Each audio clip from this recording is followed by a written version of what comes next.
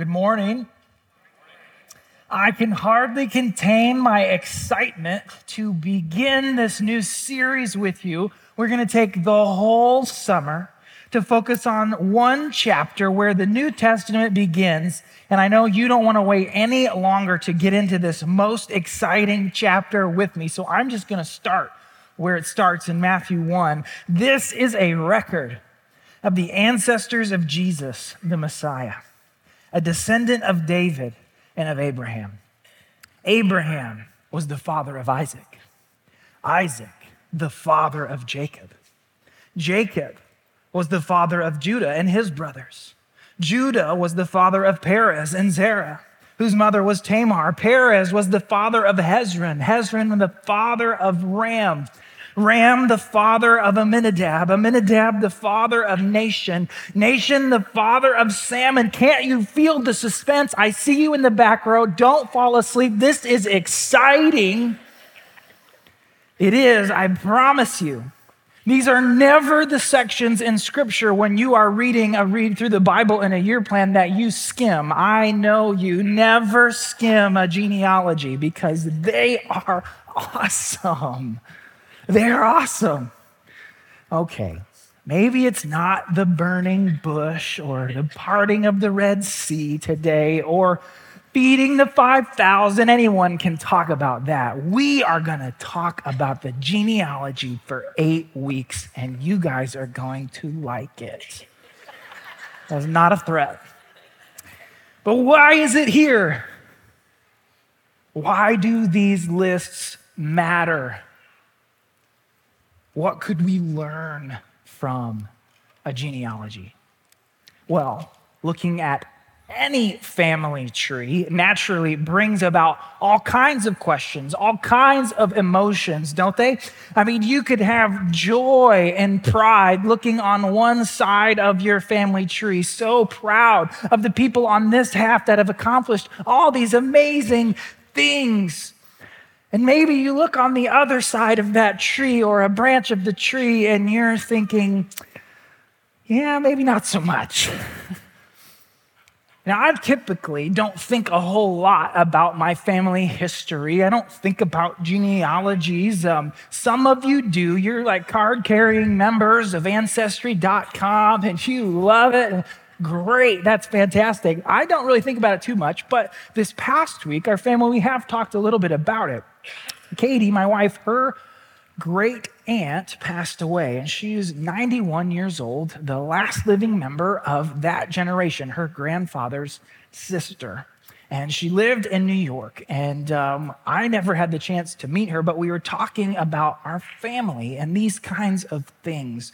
And what was unique about her is that so many loved her, even though she was never married and never had any children. She had the space to love her family in a unique way many generations on. Now, for every special aunt, every special grandmother, or father or cousin who has won awards and has degrees hanging on the wall that we are proud.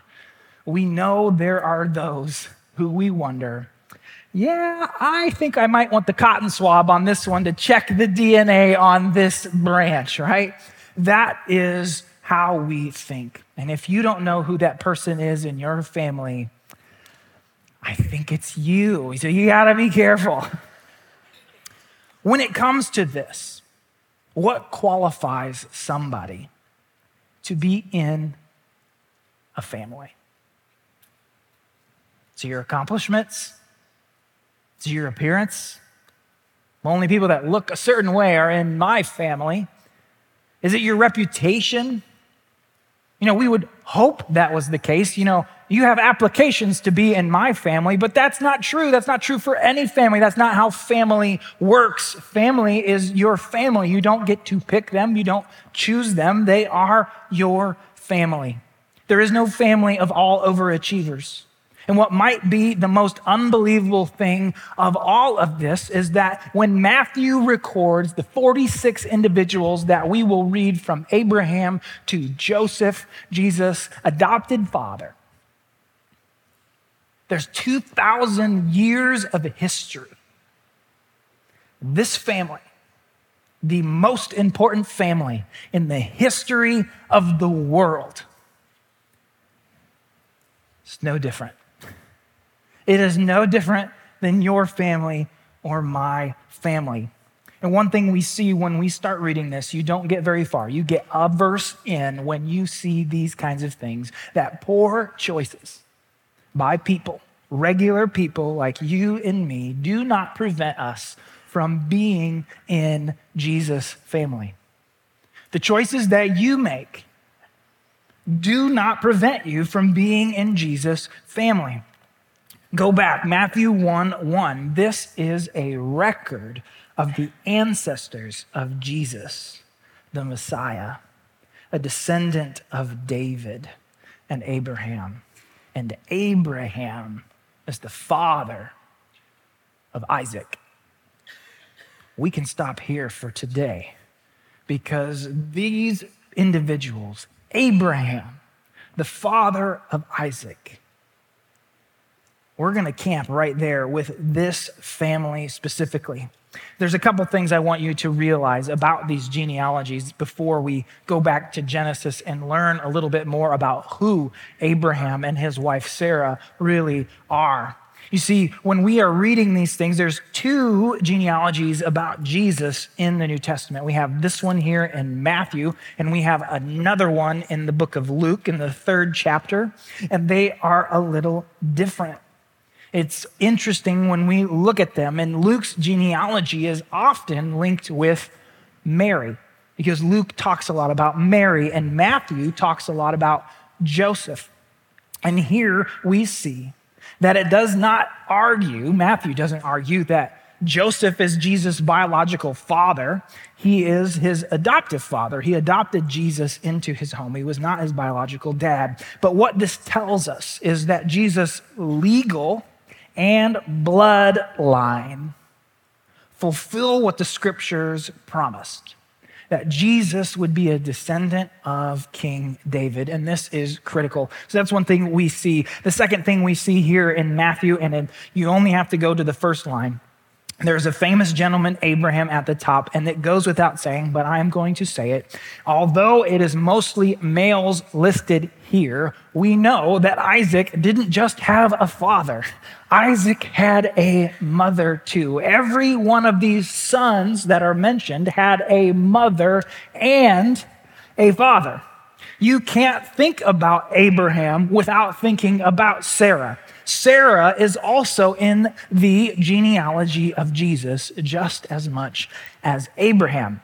And in this genealogy, it is fascinating because there are women that are mentioned. And in ancient genealogies, that was never the case.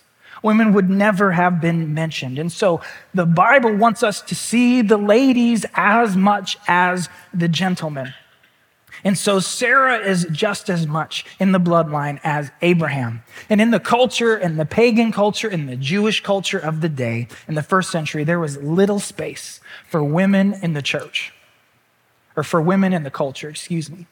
But in the church, it's different. The church is different. God's family is different. It really is.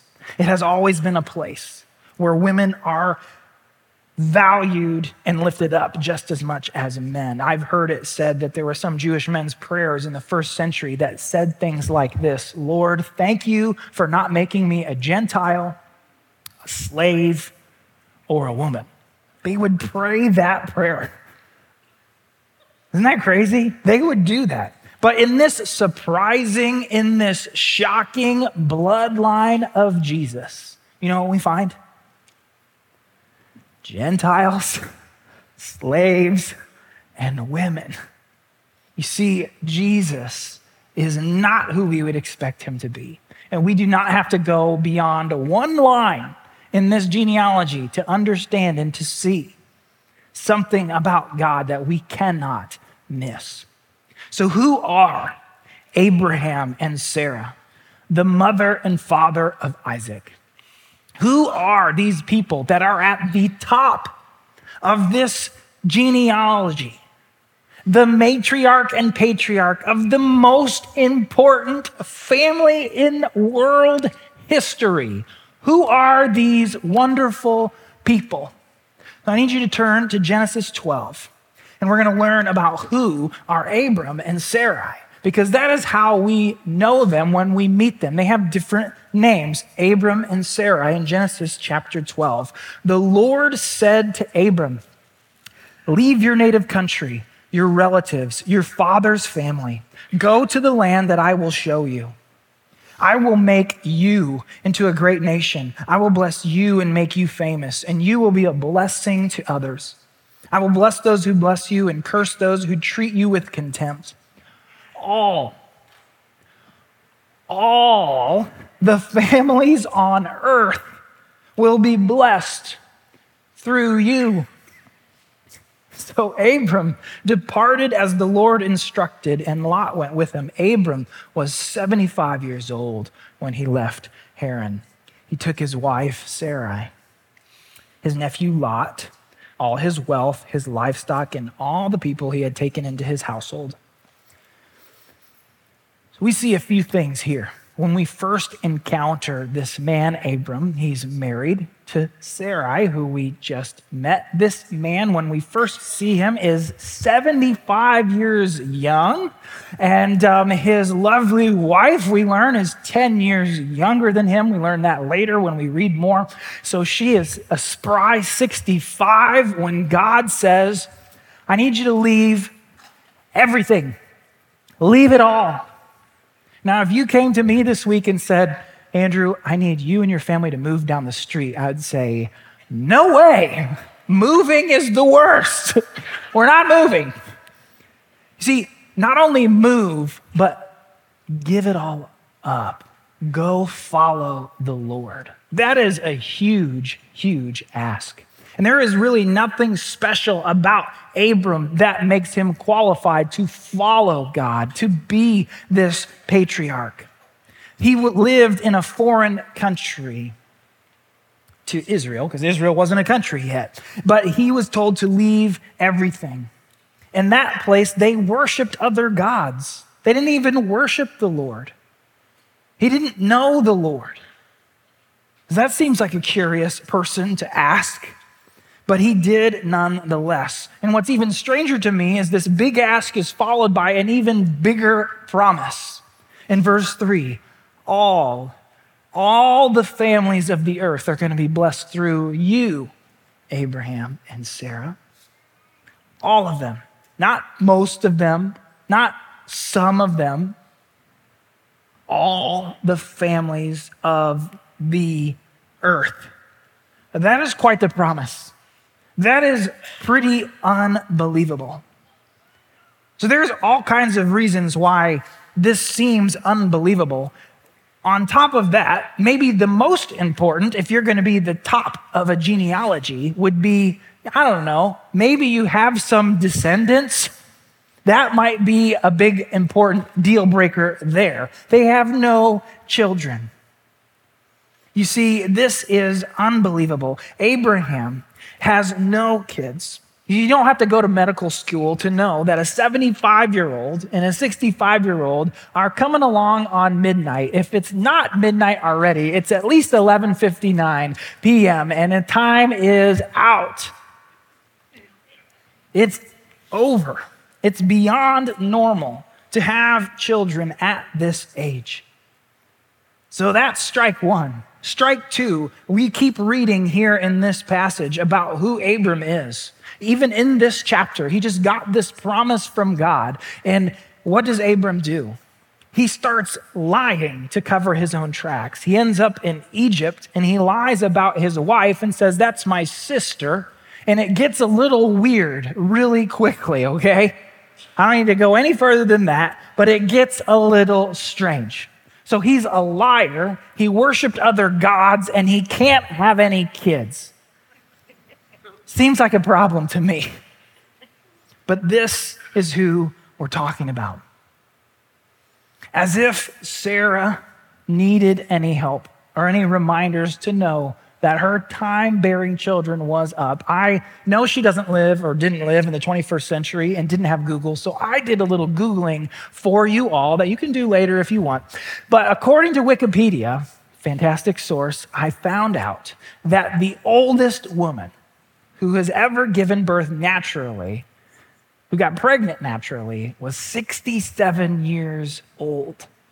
And that was this year. Isn't that crazy? In 2023, in China, a woman who is 67 years old got pregnant and had a baby. That is unbelievable. So maybe it is 11:59 on their child-rearing ages, okay?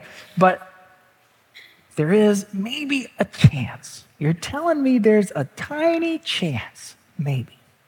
So, who are these people? Let's go to Genesis 15 and keep learning about Abram and Sarai. Genesis 15:1 says this: sometime later. I don't know if you heard, what I was just talking about. We don't have time for later. That means time is up. The clock is past midnight. Time has passed. We don't have any time to dilly-dally or to wait. The Lord spoke to Abram in a vision and said, "Do not be afraid, Abram. I will protect you, and your reward will be great." That makes sense that Abram would be afraid. He didn't have any other great qualifications to be in this position to begin with. And if you had all of the pressure of having this one promise that you and your family and your descendants are going to be a blessing to the entire earth, I would be afraid too. I would be a little concerned how this is going to play out. So they're afraid. And Abraham says, naturally, "O sovereign Lord, what good are all your blessings when I don't even have a son?" He's like, hello, I don't even have a son. Since you've given me no children, Eliezer of Damascus, a servant in my household, will inherit all my wealth. You have given me no descendants of my own, so one of my servants will be my heir. You know what God says? Nope, not true. No, your servant will not be your heir. In verse 4, you will have a son of your own who will be your heir. And then he doubles down on this promise he's given to these unsuspecting people. The Lord took Abram outside and says, hey, look up into the sky, count the stars if you can. That's how many descendants you will have. That's crazy. Abraham is still trying to wrap his brain around this. Sarah is still trying to wrap her brain around this promise. It doesn't make sense. Maybe God needs an assist. I see God has this promise. He wants to make the basket, but we need to pass him the ball. Like he needs a little assist. He needs a little help trying to accomplish his will clearly. So in Genesis 16, there's this great idea. Sarah, Abram's wife. Oh yeah, we need to know that Sarah is Abram's wife. Don't forget that. The translation is very accurate. Abram's wife is Sarah, had not been able to bear children for him. She had an Egyptian servant named Hagar. I see what's going on here. Now, before we go any further in this story, and some of you maybe already know what happens, I want to ask you something. Have you ever wanted something so bad that you were maybe a little willing to compromise just a little bit to get what you know was good, to get what you know God really wants for you? Maybe it's happiness or some kind of blessing or something, somehow, some way. Would you ever be willing to make a little moral compromise to get this thing that you know is a good thing? If you're like me, I know you've done that. We do those kinds of things. That's what we do from time to time. Hopefully not all the time, but there are times when we make decisions. We make the shortcut. We peek at the person's paper. I know God wants me to have a good grade. Hey, look over here. God wants me to have this raise. God wants me to have this thing so I can cut this corner. I can do this thing. He wants me to be happy, so I should have a relationship with this person. I can make these kind of little shortcuts, but is that really what God wants? I can think of all kinds of examples in my own life. One just comes to my mind is thinking about being a younger person in junior, senior high school, being at good old Noblesville High School, sitting on those wonderful oak benches before school. And we had a certain group of people that we would hang around with every morning. And when the mixed company would come around, that was when you really wanted to be accepted and to be cool, of course. And as everybody is looking and insecure, it's a great opportunity to, be funny, right? And so you want to be funny, you want to be accepted. And I can remember one morning particularly making fun of one kid that was in our group of friends. He was my friend, and poking fun at something that he was insecure about because I thought it would make me cooler or whatever I thought. And you might think, well, Andrew, that's not a big deal. People do that kind of thing all the time. You're probably right. But how come I still remember that? I remember that. I remember that right now, that I made a compromise that I wish I had not made. What does a little compromise matter? Sarah, Abram, they're no different than you. They're no different than me. After all the earth, the whole earth, needs us to have a child.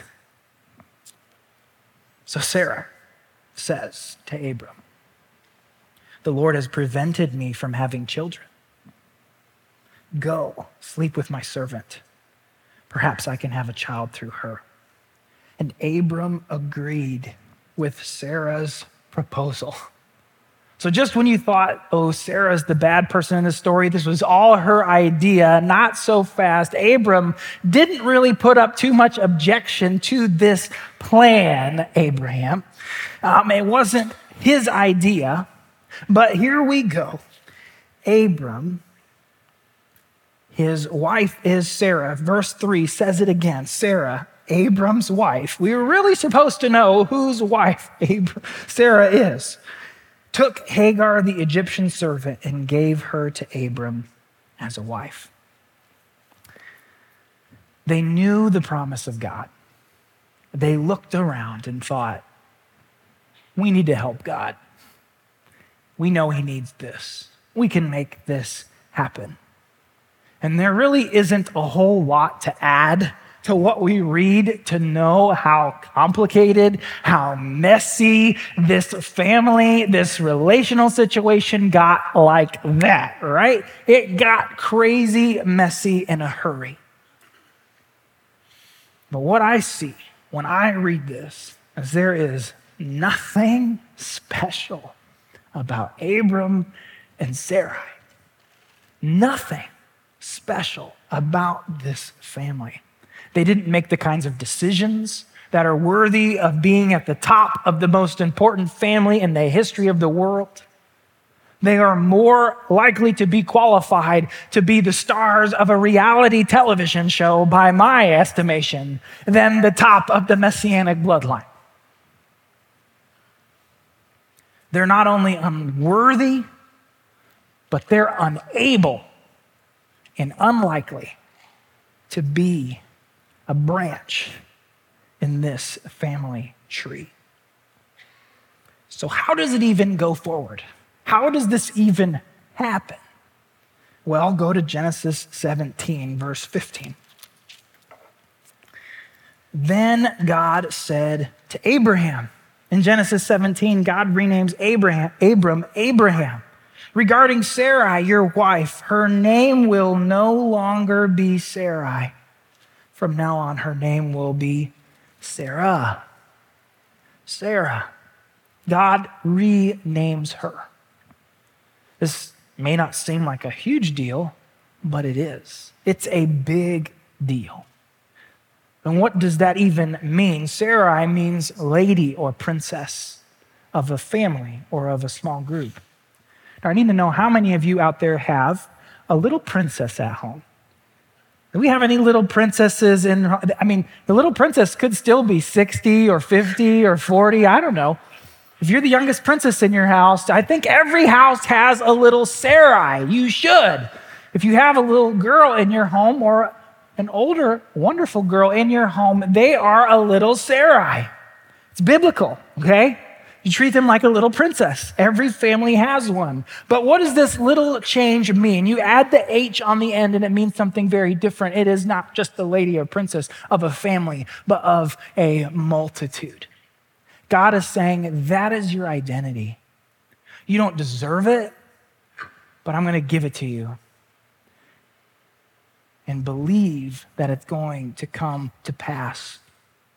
Just when Sarai was doing things that would disqualify her from being or receiving these promises, God says, I'm changing your name. I know who you are. You're Sarah. And many of us maybe know this because we've gotten the chance to read the rest of the story, but think about Abraham and Sarah, what they felt like, what they thought about, how ashamed they might have been. They did not know that poor choices do not prevent us from being in God's family. Maybe they thought something different. So God not only renames her, he reestablishes this covenant. I will bless her. I will give you a son from her. Yes, I will bless her richly. She will become the mother of many nations. Kings of nations will be among her descendants. Naturally, if you're Abraham and you're having this conversation with the Lord, you're thinking, this cannot be. It's past midnight. It doesn't work this way. We've already messed up. And Abraham bows down to the ground and he laughs to himself in disbelief. How could I become a father at the age of 100? He's 100 by this point, 25 years after he initially left his country and followed God. And he thought, how could Sarah have a baby when she is 90 years old? This is impossible, unbelievable.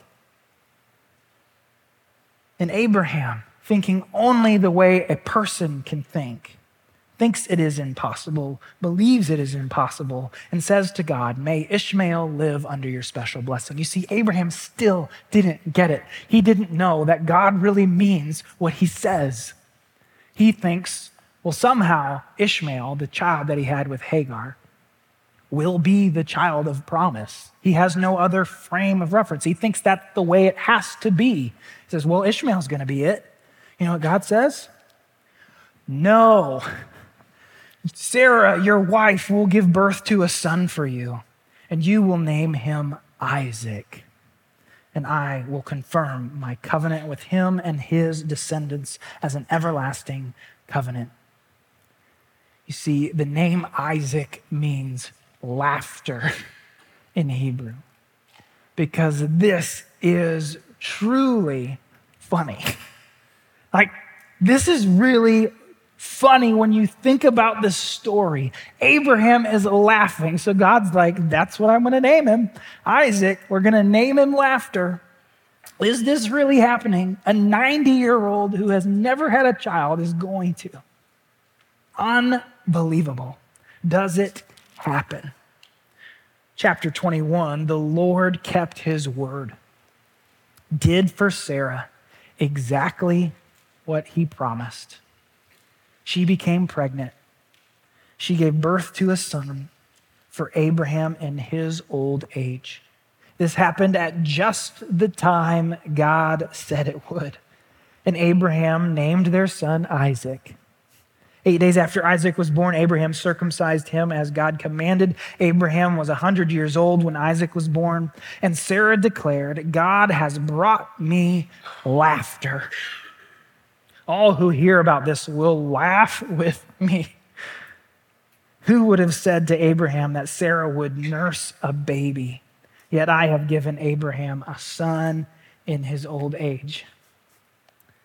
I hope you are smiling, because verse 6 says you would. It says, all who hear about this will laugh with me.